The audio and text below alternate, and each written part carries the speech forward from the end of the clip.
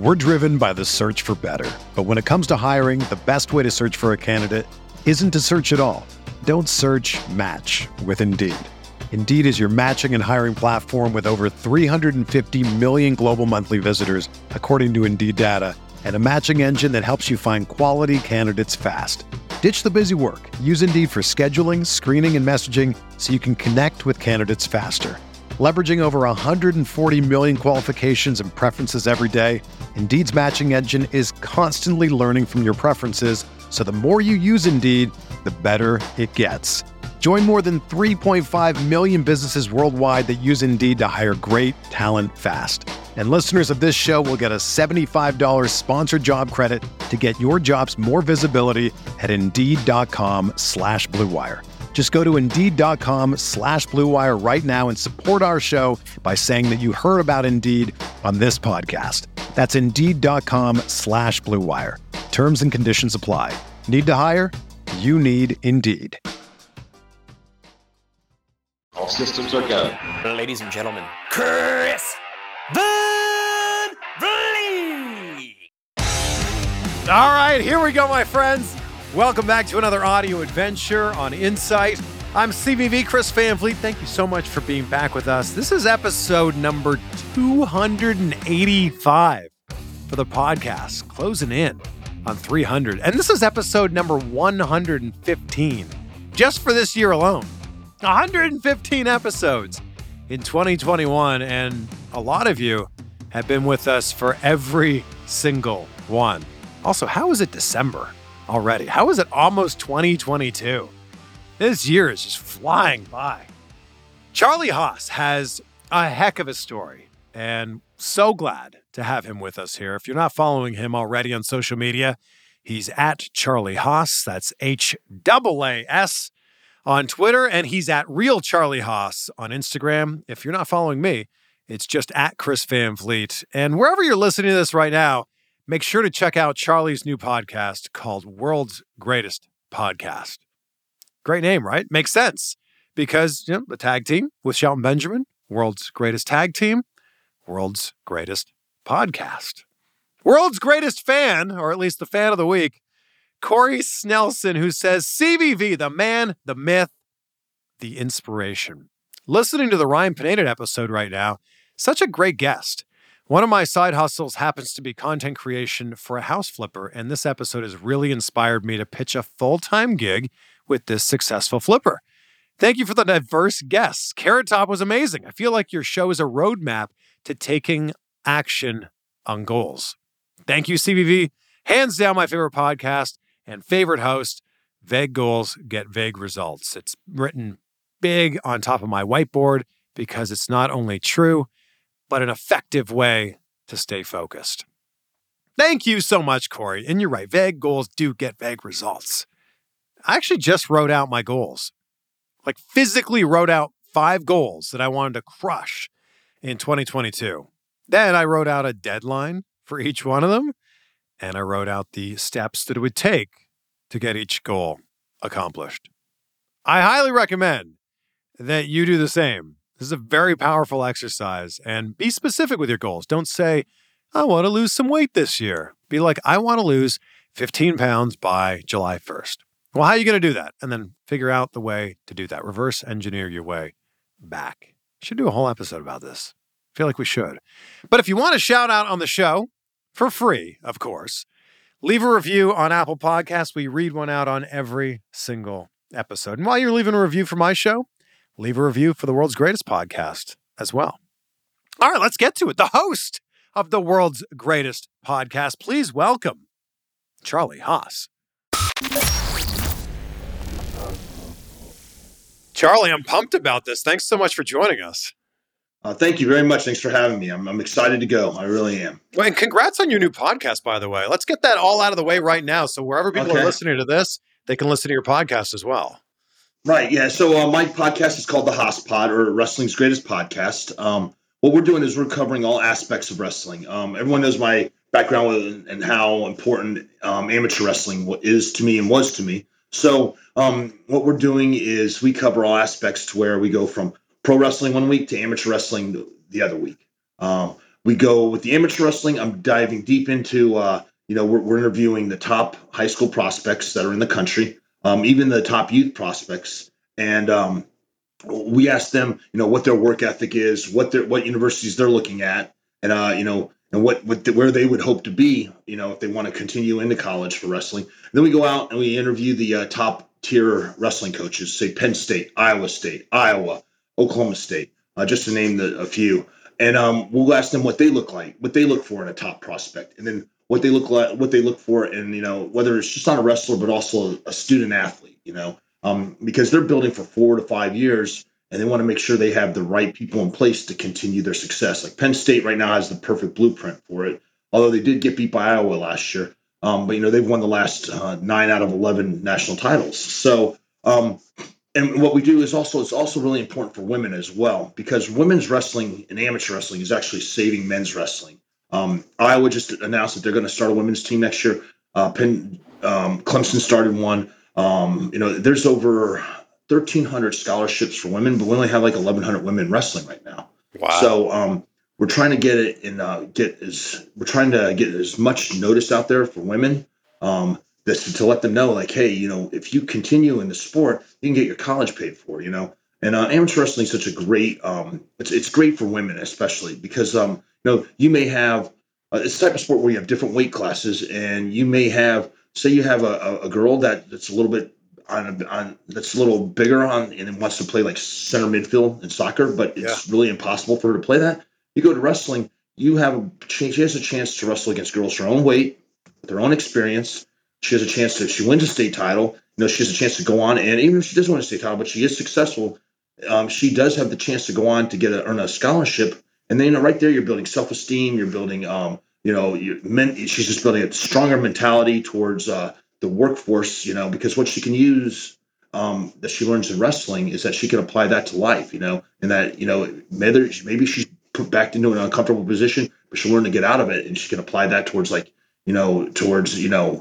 when obstacles like death or taxes or divorce or, anything that gets thrown at you, you learn how to get out of that. And I think it's a great success for women. It's going to help men's wrestling for sure, but it just helps women in general to become a stronger advocate for life when it comes to obstacles that are thrown in their way. So I'm looking forward to seeing what our podcast could do. What we want to do is bring for the amateur side, we want to bring coaches together with student athletes that they haven't met yet, and maybe that they've missed, in their process of recruiting, and we can maybe hook them up to where they can get a scholarship, or they can get looked at, or maybe they can go from a D2 to a D1 level. And then with the pro side, I just want to go into the stories that I had over my professional career, and then reconnect with the people I met from the independents all the way up to WWE, up to Japan, and just to tell the stories that we had and the fun times we had, but also maybe there is a chance to connect the amateur wrestling to the professional wrestling, like say with a Gable Stevenson, and maybe if they want to become a professional wrestler, I can use my connections to help them get into, instead of fighting in the UFC, maybe they'll want to go to WWE or AEW. So help out there. Look, I think that everybody is very familiar with your amateur background, but now you're coaching amateur wrestling. I'm coaching. So you talk about what some of these recruiters are looking for. What do you look for in one of your athletes? So I coach a youth program that's like, from kindergarten all the way up to high school. And when they get to high school, they really I push them on over to the high school team that we feed into, and that's Allen, Texas, and they're going for their 13th straight state title this year. So Jerry Best is the head coach there. Him and I grew up in Oklahoma. We know each other. We're like brothers. So I run the youth program. But what I keep telling the parents is that amateur wrestling is a marathon. It's not a sprint. That you have to, you listen. This technique is very hard. There's a counter to every counter, and there's a counter to every counter.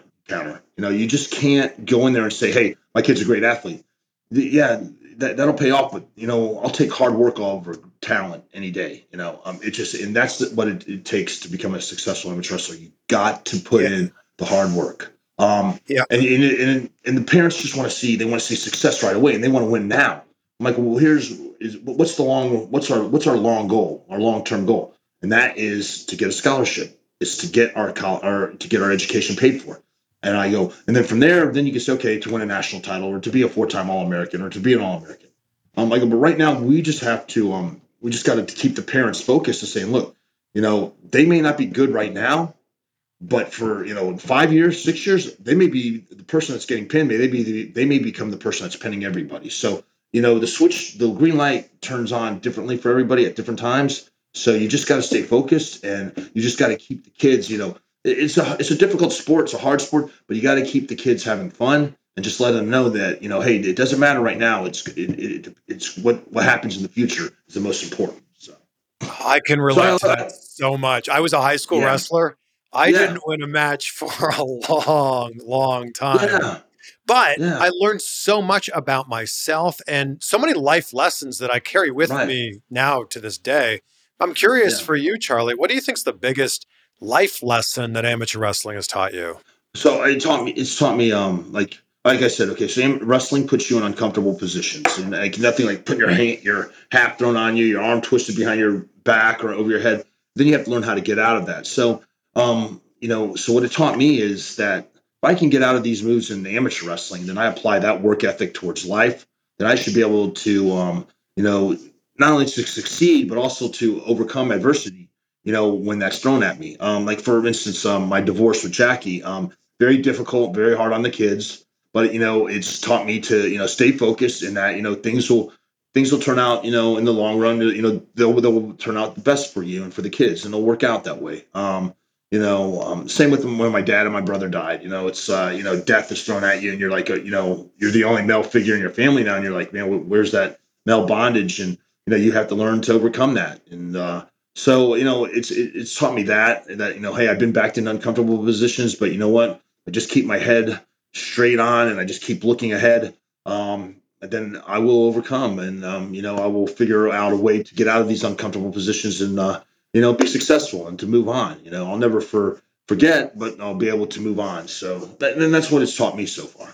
I think that you surprised a lot of people with this new look. Like when this video came out, this interview that you did with Yeah, Hannibal, you had a new look, and I think that a lot of people yeah, were worried and yeah. concerned. But you're okay, right? No, I'm fine. It is just like here's my when people quit working out, either they with my genes. When I quit working out, I just get really skinny, man, and I just get lean. I don't know why. A lot of people either eat a lot or get fat, or they get out of shape. Man, that's just the way I've always been. So when I start working out, that's when I start to bulk back up. No, I'm fine. That divorce took a lot out of me, and I quit working out. I was depressed, and you lost everything. You lose your partner for 15 years. No, she's with her boyfriend. They have a new baby, and I'm happy for them. Your kids are like, Dad, what's going on? And there's somebody else living your life, and it's tough, man. And that is, man, that's what really hurts. Then you read what the people are saying about you. That's why I try to block that off. And then my daughter's reading this, and she's all upset, and I'm like, man, I just wish people understood exactly what was going on in my time of my life. I mean, there's divorce is it's like a death, in a family. My dad just died, then my wife and I are done, and it was a tough situation, and but like I said, I've learned to overcome it. But I got back into working out, back lifting. I thought I was done wrestling. I have to thank Robert Langdon. He got me back into it, and James Beard, SWE, and and now from there. Now I'm looking. I'm like I just signed a 28 match deal with World Class Pro Wrestling. So I'm excited about this. Yeah, what brought you back to wrestling? Because, like you said, you had a bit of a hiatus from it. Yeah, well, I was done, and Robert Langdon brought me in. They were doing they were honoring me to go into the Texoma Pro Hall of Fame, and they said, "Hey, we just want you to come out and just take a look at the new talent." I really didn't know that what was going on, so they brought me into the ring, and they presented me a ring and all that for the Hall of Fame, and I didn't even know that was going on. I was like shocked, but when I was there, Ted James Beard was there, and he was like, "Hey, Charlie, why don't you get back in wrestling?" I'm like, man, I'm so out of shape for this. He's like, no, why don't you try? I go, James, look at me. I'm like, I got to get back into shape, all this and this. He's like, well, you never know until you try it. So my kids were like, come on, Dad. They saw me when I was little. They haven't seen me wrestle. And I mean, it's been a good 2 or 3 years. So I don't even know where I'm going to be at in wrestling. So we started with at Texoma Pro. Then I moved. Then I said, okay. I told James, my cardio is fine. I go, my look doesn't look good, but my cardio is fine for SWE. Well, so we went out to SWE. I tried the first match, and then let's see, it was Kevin Sullivan was there. He was and Teddy Long and Tom Lance, and they were like, they're like, man, you have that gear that people haven't seen in a while that changed to fifth gear. Like I guess like I'm a heel basically, and I just my style is a little bit different now from what everyone does. It's like where I'm not so much worried about the moves. I concentrate more on the work between the moves. I also bring the crowd into it. I interact, and that was something different that they didn't have. And I bring it up to a higher level as a heel. Like, I mean, it's intense, very intense. And people were like, whoa. So I, so I have this it's something that people haven't seen in about 3 or 4 years. So I have this new attitude with this new look, but it's all right. I kept reading where everyone's like, he's sick. He's all messed up or whatever, but I'm not, I'm fine. I'm just, and I thank those people for giving me more fuel to add to the fire, but I'm healthy. I'm back up to I'm 230 pounds. I'm 6'2". I mean, I put 315 up for like 5 times on the bench. So, which isn't a lot compared to a lot of people, but for me, I think it's good. So, That'd I be mean, I'm incredible happy. for me. So yeah. Yes, I mean, and I'm happy and I'm working out, and so I thank you for everybody's concern. But man, all you gotta do is just go on and watch like the progression from SWE to now. I mean, I'm right where I'm at. I'm Yeah. right where I want to be. When you thought that you were done with wrestling, where did you start to transition your life into? Like, what were you doing? Amateur wrestling, just focusing on the coaching. Also, I was working in medical device. So I was selling spine, which is medical device spine hardware. So I was working for NuVasive Spine. Then I started working for Acuity Surgical. So I would go into basically like the neurosurgeons or the sports ortho doctors that work on spine and try to convince them why our screw and plates and why our procedures would be better than say Strikers or Zimmers or any other spine company out there. So it was I was usually using my degree finally. So. I know that most people, when they either retire or they step away from wrestling, like you can't ever really fully get away from it. So, No, you how good can't. did it feel when you finally went back out there in front of a crowd? I was scared. I was nervous, but then when I heard them cheering, I was like, well, okay, that's good. But then when I heard them booing, I felt better. I don't know why. I like being a heel better. It really does. It's always been it's been easier for me to be a heel. I just find it easier to just like get people to boo me. It's hard for me to like dig down and say, come on, man, cheer for me. But it's so much easier to just say, I don't need your guys' help. I can do this on my own. I don't know what I've done for the last 3 or 4 years is I've had a lot of hardship, but I think I've taken all that and I have been able to embrace that, but I have been able to let it portray in my character when I wrestle, and especially in my when I do my vignettes or when I do my promos, it kind of carries into that, and people are like, "Man, he can really speak. He can talk. Like we never heard that part from him." So which is true. I mean, I was down and out for a while, and now I'm like, and I'll tell people in the promos, I'm like, look, when you're basically almost homeless and you're that close to living on the streets when you've lost everything, I go, you're not scared of anything. Yeah. So I promote that into my promos and my people, which it's true. So I'm just taking parts of my life that's been happening that people haven't seen or heard of, and and just I just mix that into with what's going on in the wrestling world and what Charlie Haas is doing. So Yeah. And Charlie, I'm so sorry to hear that everything yeah, you've been through. I'm that's curious, was okay. there a day when you decided I got to turn this thing around? Did something specifically happen to go, let's get out of this funk? Yeah, I think it was when when right when you get going through all the divorce papers back and forth, and I'm like, and then especially when I'll tell you what the day was is when you sign the papers, and then your son calls you and he goes, "Hey, Dad, man, there's somebody over here somebody in my kitchen eating my cereal." I go, "What?" He goes, "Yeah." He says he's living here to get used to. I go, and right then I'm like, man, I was like, what is going on? I had no idea. I had no idea that there was somebody else like that, and Yeah. boom. The kid's never met him. He's there living. So I think that was when I said, you know what? it's time to start feeling sorry for yourself. Evidently, she's moved on. The papers are signed, so it's time for me to move on. And that was it. Yeah. And it sounds like wrestling came around at the right time. Like Yeah, that, it all that's came at the right time. pro wrestling's like your first love. So to be able to, fall back into love with that, it sounds like it's completely changed your course. It's changed its course, and it's even to the point where I have the amateur wrestling school, but what I want to do is I'm going to open up, the professional wrestling school as well. And what I want to do is I just want to, I'm gonna, there's two projects I have going on. One, I want to concentrate on just tag team wrestling, so I can, right, I'm doing singles myself, but I want to help the tag team wrestlers out. I think that it's become a lost art, and I think that if the problem is, I think the heels think too much into it. I think they try to outshine the baby faces, and that it just is not. It's not a good recipe for a tag team match. I see the refs get buried a lot in the matches. I want to be able to teach them what Arn Anderson taught me and what Jerry Briscoe taught me or taught Shelton and I when we were tagging.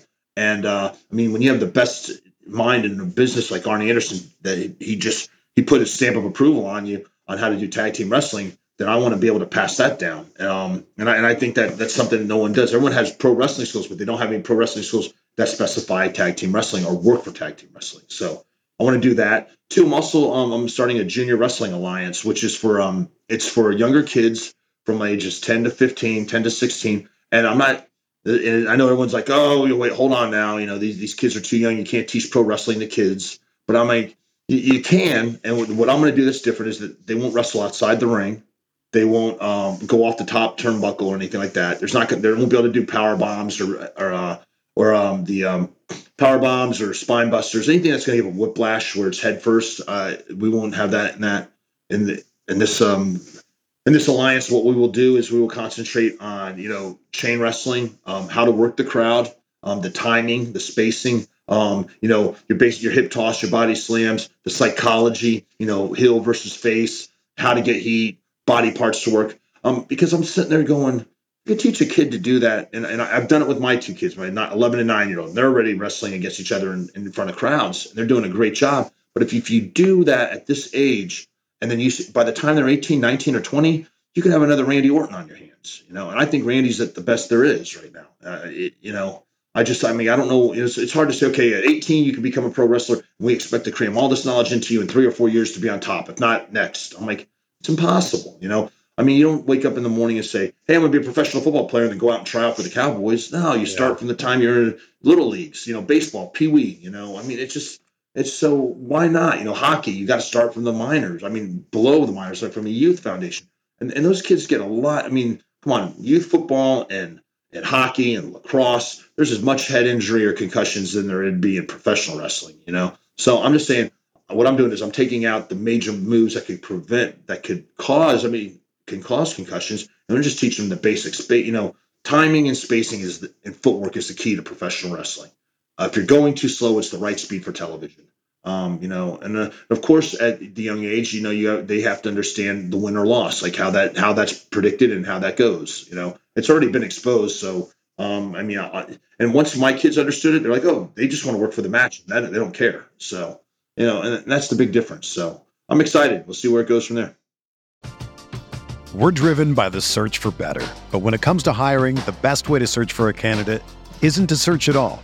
Don't search, match with Indeed. Indeed is your matching and hiring platform with over 350 million global monthly visitors, according to Indeed data, and a matching engine that helps you find quality candidates fast. Ditch the busy work. Use Indeed for scheduling, screening, and messaging so you can connect with candidates faster. Leveraging over 140 million qualifications and preferences every day, Indeed's matching engine is constantly learning from your preferences, so the more you use Indeed, the better it gets. Join more than 3.5 million businesses worldwide that use Indeed to hire great talent fast. And listeners of this show will get a $75 sponsored job credit to get your jobs more visibility at Indeed.com/Blue Wire. Just go to Indeed.com/Blue Wire right now and support our show by saying that you heard about Indeed on this podcast. That's Indeed.com/Blue Wire. Terms and conditions apply. Need to hire? You need Indeed. The thing I love about your story is if we take this way back, pro wrestling is what led you to amateur wrestling, which is so Yeah, interesting yeah. because it's usually I the other way know. around. I know. I know. Yeah, when I was a big pro wrestling fan. My first, growing up watching I turned on TV and I saw Lou Albano and Ray Crippler Stevens beating up Jimmy Superfly Snuka. And then they pile drove him twice on the cement. And then you saw the big X go through there. And this is for WWF at the time. And I was like, "Oh my god, this is great. This is great." And then man, I was hooked. And then cable just came out, and 605 to 805 WTBS, Gordon Soley, Georgia Championship Wrestling or World Championship Wrestling, and then I was able to get then midnight the Von Erichs World Class Championship Wrestling, and then there's a lot of different territories that I was able to pick up because of cable. But yeah, when we were in Oklahoma, I went out. I saw for seventh grade junior high they had wrestling. I was like, oh, I'm going to go out for wrestling. It's great. So I got there and I thought I was going to walk into a room with a ring, and it was not. It was all amateur wrestling mats. I had no idea what I was getting myself into.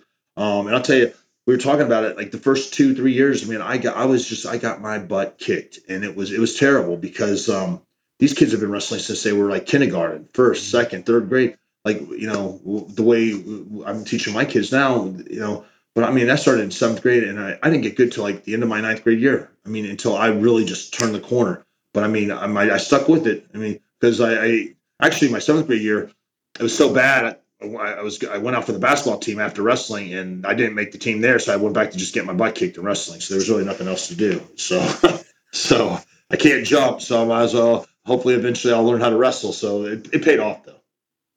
We always hear stories about how you or Kurt Angle, Shelton Benjamin, Brock Lesnar Yeah. was an easy transition from amateur wrestling to pro wrestling. How Um, I, easy is it really? I think it's an easy transition if you're a fan. If you grew up watching it. Like so, it's kind of like if you're a fan of the UFC, like if you know all those holds and all the technique that um, Joe Rogan's calling out in the middle of a UFC match, then it's good. Like for me, when I grew up hearing Gordon Soley or Jim Ross, talking about, oh, he's got the headlock takeover, the Irish whip, oh, it's an up and over, oh, baseball slip between the legs, arm drag, hip, I think that was easy because I knew everything they were talking about. So when I started training, when Mike Sharp started training me, he's like, do you know this? I'm like, yeah, I know that because I mean, you're a fan, you know. Like some of the moves I could do already because I probably practiced on my mom's. I didn't have access to a ring, but we destroyed a lot of bed frames on the king size bed of my parents' house. So, um, drop kicks, yes, body slams and all suplexes. So, I thought it was an easier transition, especially when you take the work ethic of an amateur wrestler. That helps out a lot as well. I mean, the biggest difference, though, is in amateur wrestling, the last thing you want to do is be on your back. And in pro Right. wrestling, you have to somehow get comfortable with that. Right. You have to you're exactly right. It's kind of it's also very similar to like when I get a bunch of people that come in to be one an amateur wrestler. Well, I go, what other sports have you taken? Oh, we do Brazilian jiu-jitsu. Well, so with that, that's great, but we have to teach them that you can't pull anyone in a guard. You can't go to your back. In amateur wrestling, you never want to go to your back. It's always you got a hand control workup. You got to, you want to control the hands and be able to get up and get your hips out from underneath and escape. Where in amateur wrestling and in pro wrestling, you have to be comfortable to be on your back. And it's something that you just have to that's something you have to put in the back of your mind and you have to work for. So. Yeah. With your incredibly decorated amateur career, how did WWE find you? So I was a tag team with my brother, Yeah. and the Steiners were over in WCW. Jerry Briscoe heard that there was a brother tag team out from Oklahoma that was on the Independence, and that was us. And he got word to Kevin Kelly to look us up and try to find us, and Kevin Kelly did. We were working at the time we were the Jersey All Pro Tag Champions and the CZW Tag Team Champions, and we just started working for Jim Kettner, who used to run ECWA, the Super 8. It was a big tournament at the time. So Tim Kettner got in touch with us, said, "Hey, we'd like to take a look at you guys." So we came in and we did our first dark match in Madison Square Garden, which was like That's pretty. I mean, insane. Yeah. yeah. So we did our first dark match there, and then they came to us that night. And they said, "Hey, can you guys be in Pittsburgh the next night?" We're like, "When?" They're like, "Tomorrow." So it was that was where SmackDown was being filmed. We're like, yeah, sure. So we made up whatever lies we had to work. Like called in sick and we drove to Pittsburgh. And then when we got there after that match, Jerry, Jim Ross, and Bruce Pritchard like, Haas brothers, we need to see you. And we went in there. We thought they were going to say thank you very much for your time. We need to work on this. They gave us developmental deals to go to report to Memphis and by December of 2001. So that's what we did. So I'm sorry, January of 2001. So Wow. that's where, and we were excited, man. So that was but we spent, people don't know, we spent about 5 years on the independents prior to that. So it wasn't like it just happened. I mean, we're working our butts off everywhere. And, we were trying to get an ECW actually, but, it didn't work out that way. We actually ended up, with WWE. And then from there, we were down in Memphis and then got sent to Cincinnati, HWA. They closed down Memphis. And what happens? They buy WCW and ECW. And then we're like, now we have, they buy those, and then they bring all the people in from those organizations into the developmental territory. And at the time, you only had the two territories. It was OVW and HWA. And and now we're trying to tread water, trying to get through all the debris. Like it was a shipwreck, and we're trying to float through to the top of the water, catch our breath. And we're passing all this debris, and it's like all these other wrestlers that are coming down, like Yeah. that are being thrown at us. And then my brother dies. I'm like, oh my god, So like it's just. I'm talking about adversity, and like I said, wrestling teaches you to get out of uncomfortable positions. So I was able to survive that, and then, and to prove myself even after his death that, that this is my goal. I still want to focus on making it to WWE or to get, I know it's under developmental contract, but to get to the top. And so eventually it worked out, man. They put Shelton and I together. Team Angle eventually was supposed to be Kurt, Shelton, myself, and my brother. It was supposed to be four of us. So, went to three instead of four, but it still worked out. So, Yeah, you talk about getting out of uncomfortable situations. Like, how yeah, much did your brother's death impact you at that time? it destroyed me, man. It was like the basically, it's like the divorce to Jackie. He's your best friend. You grew up with him. Your baby brother, your little brother, and then he dies. You find him dead, and you're just like, man. Is this really happening? It was tough. It really was. I had to. Then you have to call your mom and dad and tell them that you found your brother dead, and that's not good. And it was yeah. I didn't think I was going to be able to get out of that. I really didn't. I didn't know what I didn't know how to survive that, but then I didn't know what WWE was going to do. I didn't know if they were. They signed the Haas brothers, not Charlie Haas, and Yeah. you know thank God that Jim Ross saw the. He's like, hey, we can still do this with Charlie and Shelton. And then Arn Anderson, he's like, well, let me take Charlie and let me take Shelton. Let me see what I can do with them for about a year. And we basically just travel with Arn, and he put us like in the ring prior to our to the house show matches or the dark matches, and man, and then after, and he taught us everything he knew, and his heart was into it as much as ours, man. And that's when I knew someone really cared. And he really put everything into us. And then at Shelton, thank God, I just found a partner that was like just like my brother, and he is my brother actually, and it just worked. It wasn't too. Shelton had the same goals as I did, and man, and it just I just was lucky, very lucky. And Kurt Angle has said, and I couldn't agree with him more. He said that the run as Team Angle should have gone on way longer. He said Yeah, like it oh, should have been should like have. 3 years. It should have been. And what people don't understand is like at the time that we were getting hot on Team Angle, who's getting hot, who is hot over on Raw, and that was it was Evolution. And but then you have four guys and you have three, and all of a sudden like when they do the mix, they would do our mix pay per views, and we're starting to get better reaction than them, And I don't care what they'll say, but you can ask Kurt, and Shelton may not say it because he's with WWE now, but dude, we were getting a better reaction than they were. We're getting, and I think that had a lot to do. Okay, it's time to split them, So because they kept Evolution going. And that's just the way it is, It's just that it's the way it is. So Yeah. Would you say that Kurt is one of the very best you've ever been in the ring with? yeah, you know what? Because Kurt was never a fan of pro wrestling, and neither was Brock, but they were able to pick it up like that. Yeah. Yeah, I think Kurt was very very good. To pick it up in such a short time, yeah, he's one of the best ever. He understood the psychology, and Does he know all the moves and all that? No, but he would come to you and say, "Hey man, how do I do this, or what's the move for this?" And you would show him, and he'd know it right then and there. He'd know how to do it. So he's got an audit. He's also got a very good But he'll tell you too. He's got a photographic memory. So everything that they would write down, he would memorize like that, so he could do the speech really quick. So he's very intelligent human being. Who just was able to pick up the sport very well, and he was able to apply it. And I think that a lot of that has to come with his amateur background as well, just being so successful. I think that's part of being an amateur wrestler, right? That student mentality of like Yeah, always constantly learning every single time you're on the mat. all the time. Because whenever you're taken down, or if you're put in a hold, like you got to know how to. You got to rely on the technique on how to get out of it. Or if it's something like that, you got to feel the technique. If you feel something getting ready to be put on you, you better start thinking right there, going into that Rolodex in your brain. Boom! All right, I feel that arm bar coming on. How do I get out of it? All right, elbow down, pull the arm out. Hip down. Which hip goes down? I mean, there's so much to it. You have to. And that doesn't come overnight. And it's repetition after repetition. I always say consistency is a mark of a champion. So you got to be consistent in your work, and that's one of my mottos. And also, those little things make a big difference. You got to know the little things in order to make the big difference. When you talk about Arn Anderson and everything you learned from him and those little things, what's Yeah. something we could see Charlie Haas doing in the ring now that might have been implemented by some teachings from Arn Anderson?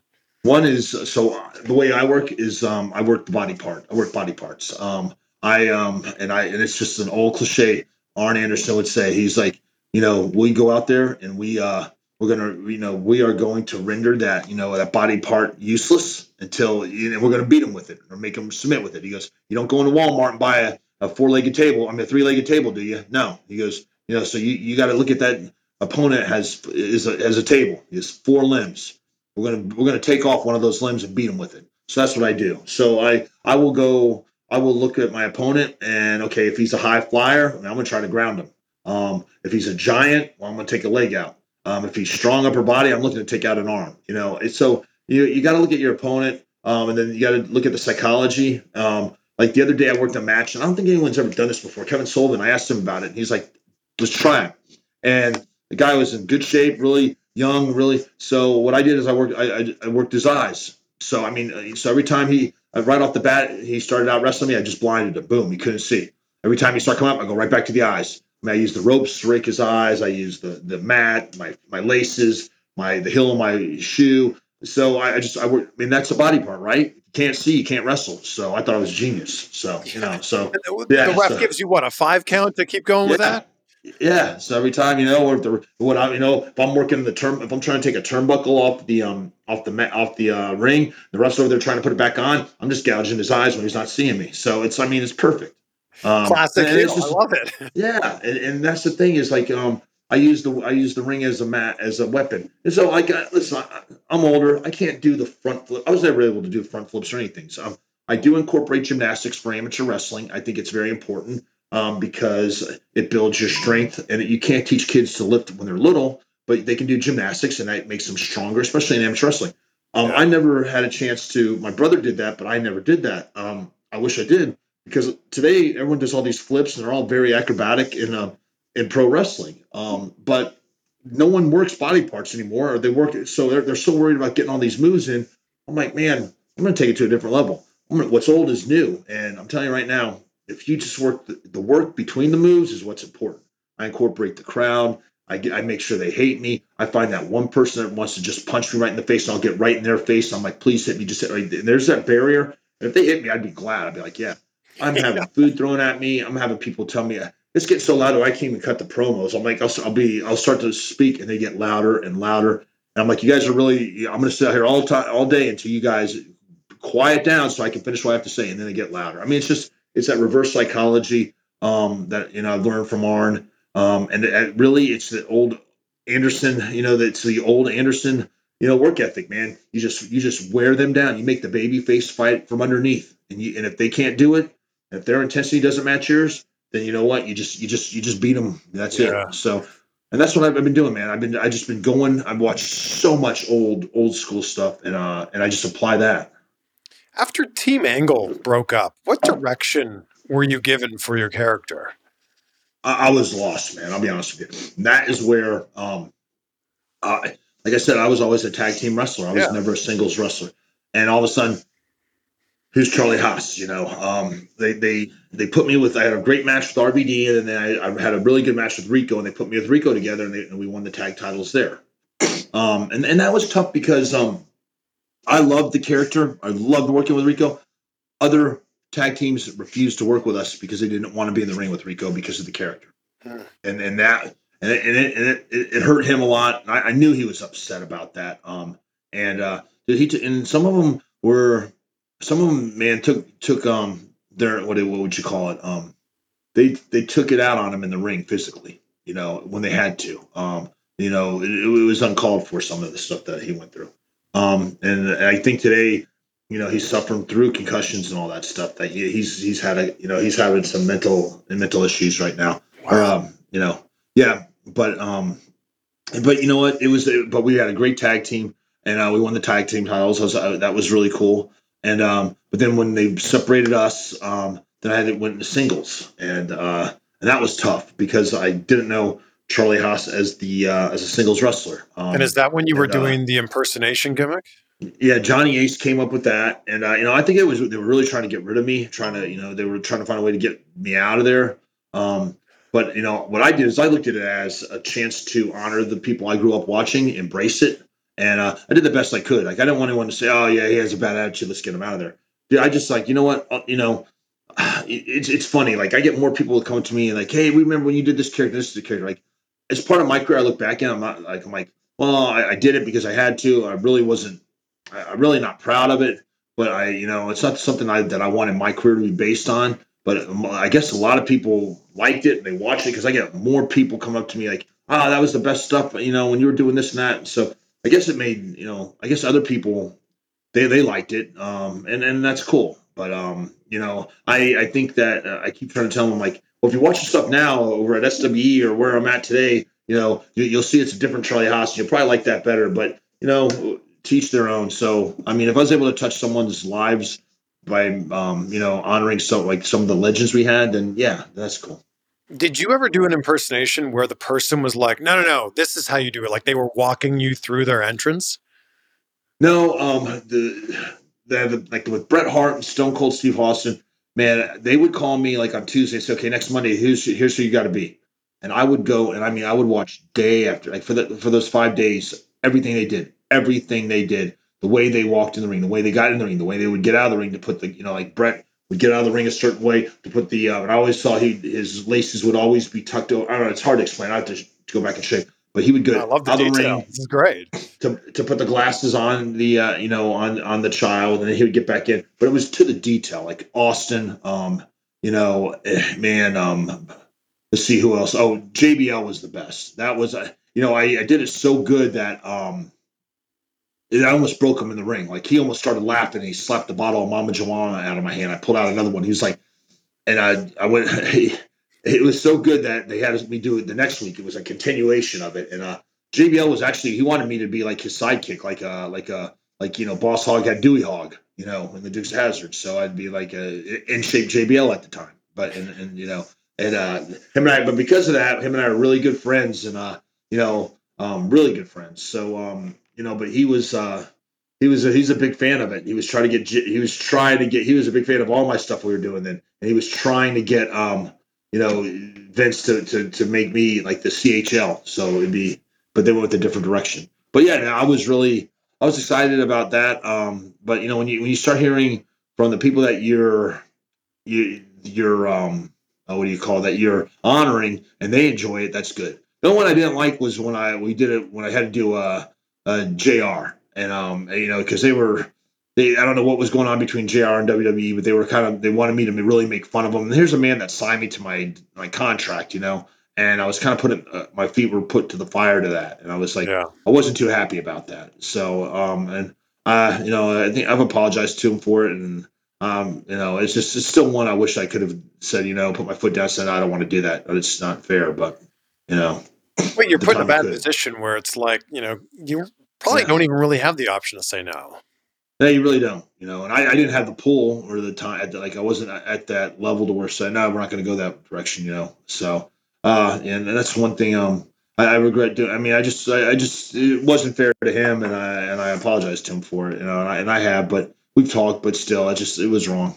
I just felt like But it sounds like you kind of knew after Team Angle broke up that, you didn't really have much direction, that your time maybe was limited in WWE. yeah, it was. I think it was limited, and I was doing whatever I could. I was married, I had kids. Kids on the way.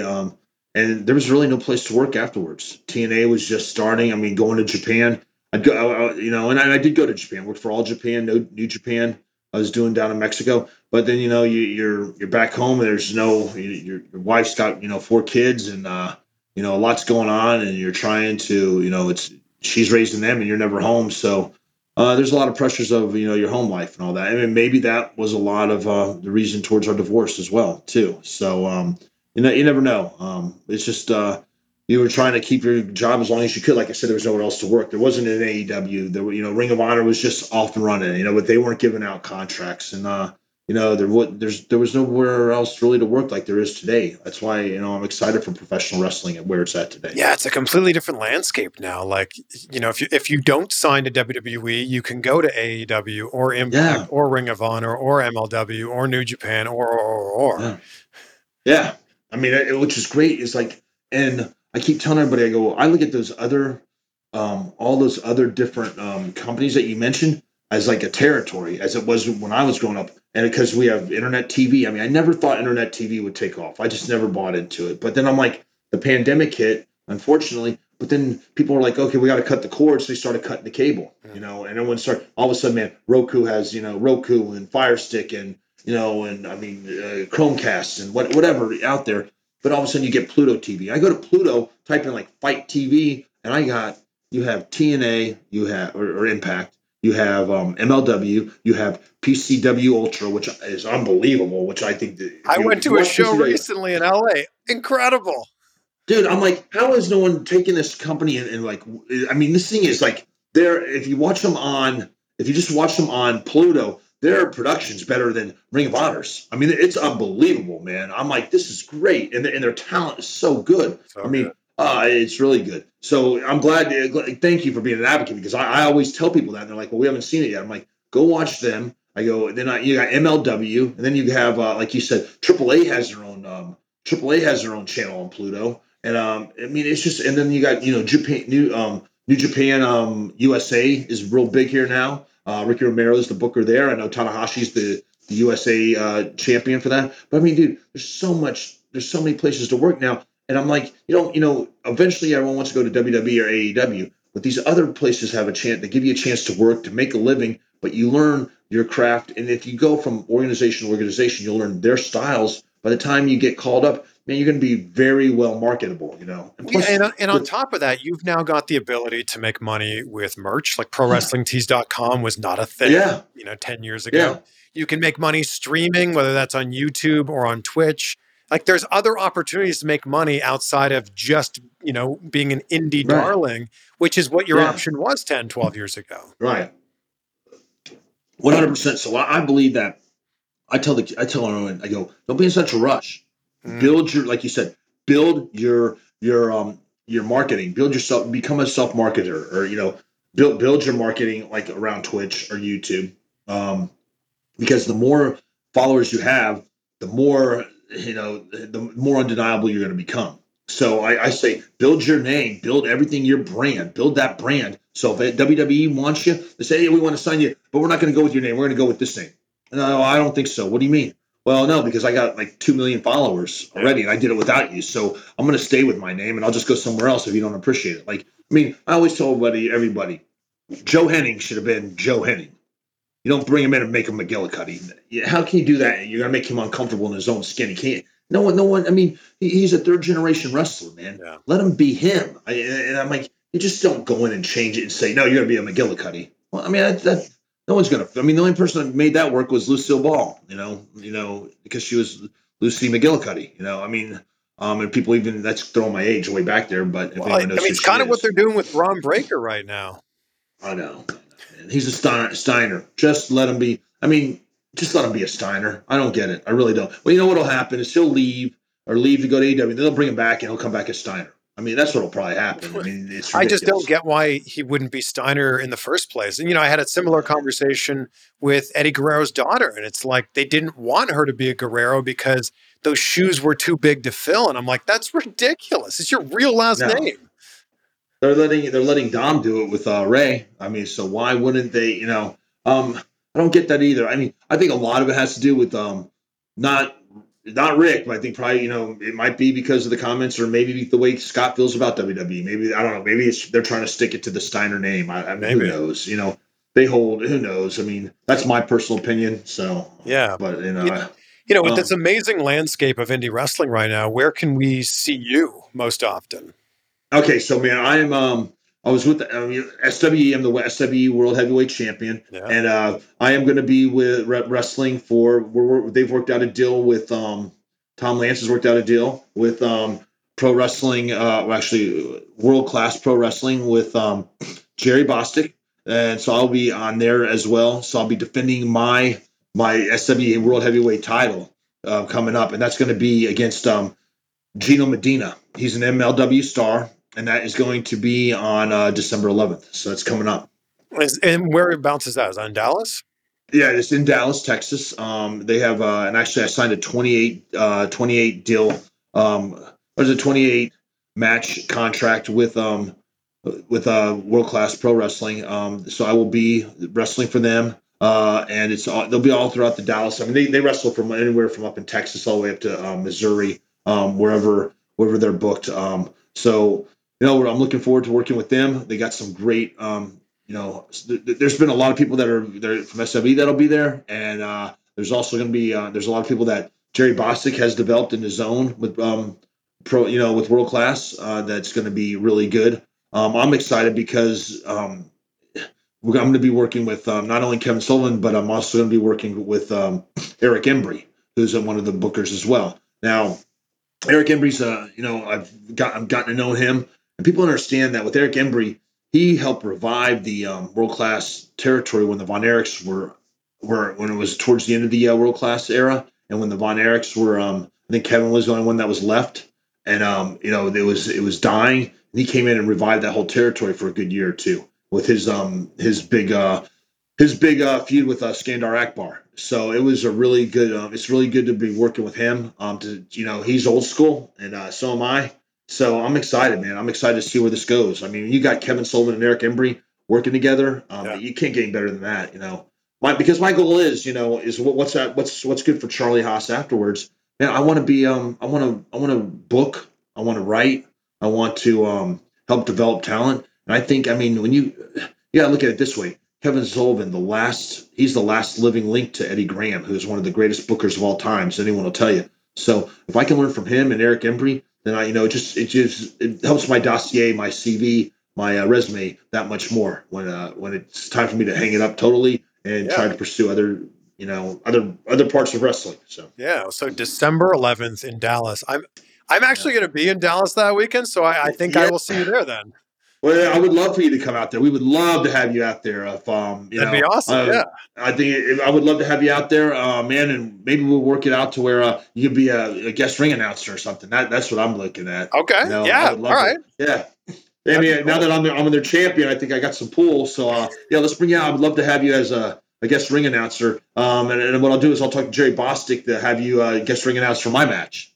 I would love to. That'd be so cool. Okay. That'd be Well, I mean, if great, man. I'm already going to be there, well, let's make this Yeah, happen. so why not? Let's do it, man. I think that'll be perfect. So Okay. I'll put Jerry in touch with you, and we'll have that, man. Oh my God, man! Are you kidding me? That'd be great. Have you as a guest ring announcer? That'd be awesome. I Oh man, appreciate I'm that, in. man. So anybody that's in, the Texas area or Dallas area is Yeah, listening, come join us yeah. December 11th. December 11th, definitely. It'll be, and it's also going to be at let me think how it's going to be. I want to say it's Yeah. at Give us all the details here. it's going to be okay. So it's going to be at the let me pull up the poster here, but it Well, is going Mick to Foley's be. on the card, which I'm so stoked about. Yeah, and it's going to be at Southern Junction. That's where it's going to be located at, down in downtown Dallas. Mick Foley's going to be there. Who else are they going to have? Well, like I said, Eric Embry will be there on hand, to sign autographs. I So will think Kevin Jacob Sullivan. Fatu's there too. Yeah, Jacob Fatu is going to be on there. You'll see myself will be there. Who else they have? Jacob Fatu. Then I want to say there's going to be some really good ladies matches. I want to see that are going to be there. And Carlito's on this poster that you sent me too. That's right. Yeah, Carlito is on the poster. God, I haven't seen Carlito in a while. We're really good friends. This is pretty You sad. guys got to go see Carlito. Yeah, you guys got to see Carlito. Yeah, wrestle. He's phenomenal. And who else? Who else is? At Southern Junction. It's in Dallas. I want to say it starts at 7:30. But doors will open. I'm sure they'll have a meet and greet prior to that. So yeah, and it's worldclassprowrestling.com Right. for tickets and more info. But all you need to know is Charlie's going to be there in the main event, and now I am going to be there. So join me. Yes. So I'm excited. Yeah, so now you have to come. So I'm excited, man. Thanks for accepting that offer and coming. That's gonna be great. I mean, man. like, if I'm already in the area, let's make this happen. Why So not? it's going to be make great. it. No, We I want it. should Yeah, have done this in person. Jeez. I know. I know. I should have flown out to where you're at, and we could have done this. I know. I mean, you're all over the place, so I'm sure that other than Dallas, our paths are going to cross, much more than just this one time. Oh, definitely, man. Yeah, hopefully, maybe this will be a working relationship. Maybe this will go off good. So I'm hoping. Yeah, well, we'll see. Look, it's been so great hearing your story, and I'm very inspired by how you've dealt with the hardships that you've had and how you've come over them, and you've come out a better person on the other side of them too. But you know what? I mean, I'm sure a lot of people that have been through a lot harder things than I have. But that's my story, and I'm not saying mine's the hardest. By no means it is. But it's just if I could help somebody overcome, go through that, can overcome what I've been through or help them, then then so be it. I mean, then then I would like to do that. So. Yeah, look, I end every interview talking about gratitude because it's been such an important thing in my life. So, what are 3 things in your life right now that you're grateful for? Man, my kids, and I'll be honest, I think I have a better, stronger relationship with God now than I ever did before. I think if my wife and I, at the time, Jackie and I, had a stronger relationship in God, maybe our marriage would have been saved. But as me as a human being, I have a better relationship with Him. Yeah. My kids are grateful because I by no means have forced it on them, but they're closer to God because of that. And my daughter wrote me a letter saying, "Dad, thank you for bringing me closer to God." And I wasn't even trying to do that. That really was heartfelt. And for my family, how close they, my dad and brother are gone, but my sisters and my mom, how much they've been there for me. So I'm grateful for family, my kids, and God. Love that. Charlie, thank you so much. And I will see you December 11th. Yes, sir, man. We definitely will. And I'll put you in touch with Jerry, definitely. Thank you so much, Chris. I appreciate it. Well, there we go. December 11th, Dallas, Texas. I guess we'll see you at World Class Revolution. So if you're going to be there, it would be so awesome to meet you. So stop by and say hello. Big thank you to Charlie for joining us. Thank you to you for always being with us. Take a screenshot. Let us know what you thought about this one. Let us know that you're listening. Tag Charlie. He's at Charlie Haas on Twitter. He's at Real Charlie Haas on Instagram. And I'm at Chris Van Vliet. And I'll leave you with this quote from Joe DeSena, the founder of Spartan Race, who we had a great conversation with last month. That man's work ethic is next level. And he said, "There are no bad days, just bad attitudes." Ooh, how true is that? There are over 20,000 individual moments in each day. Don't let just 1 or 2 of them ruin your entire day. Did you have a bad day? Or did you just have a bad 10 minutes and you allowed that to affect you for the other 23 hours and 50 minutes of your day? Something to think about as we head into the weekend. Have a great weekend. Be great. Be grateful. We'll see you on the next one for some more insight. Everyone is talking about magnesium. It's all you hear about. But why? What do we know about magnesium? Well, magnesium is the #1 mineral that 75% of Americans are deficient in. If you are a woman over 35, magnesium will help you rediscover balance, energy, and vitality. Magnesium supports more than 300 enzymatic reactions in your body, including those involved in hormonal balance. From functional medicine doctors to mental well-being and female hormone experts, we all know that magnesium is the one mineral to improve all aspects of well-being and health. But which one? Magnesium Breakthrough from Bioptimizers, the trusted choice recommended by leading experts with 7 best-absorbed forms of magnesium to ensure your body receives the support it needs for overall well-being. Go to bioptimizers.com/balance today and use code BALANCE10 for 10% off. Support your journey to wellness at bioptimizers.com/balance. Magnesium Breakthrough from Bioptimizers, your foundation to optimal health and vitality.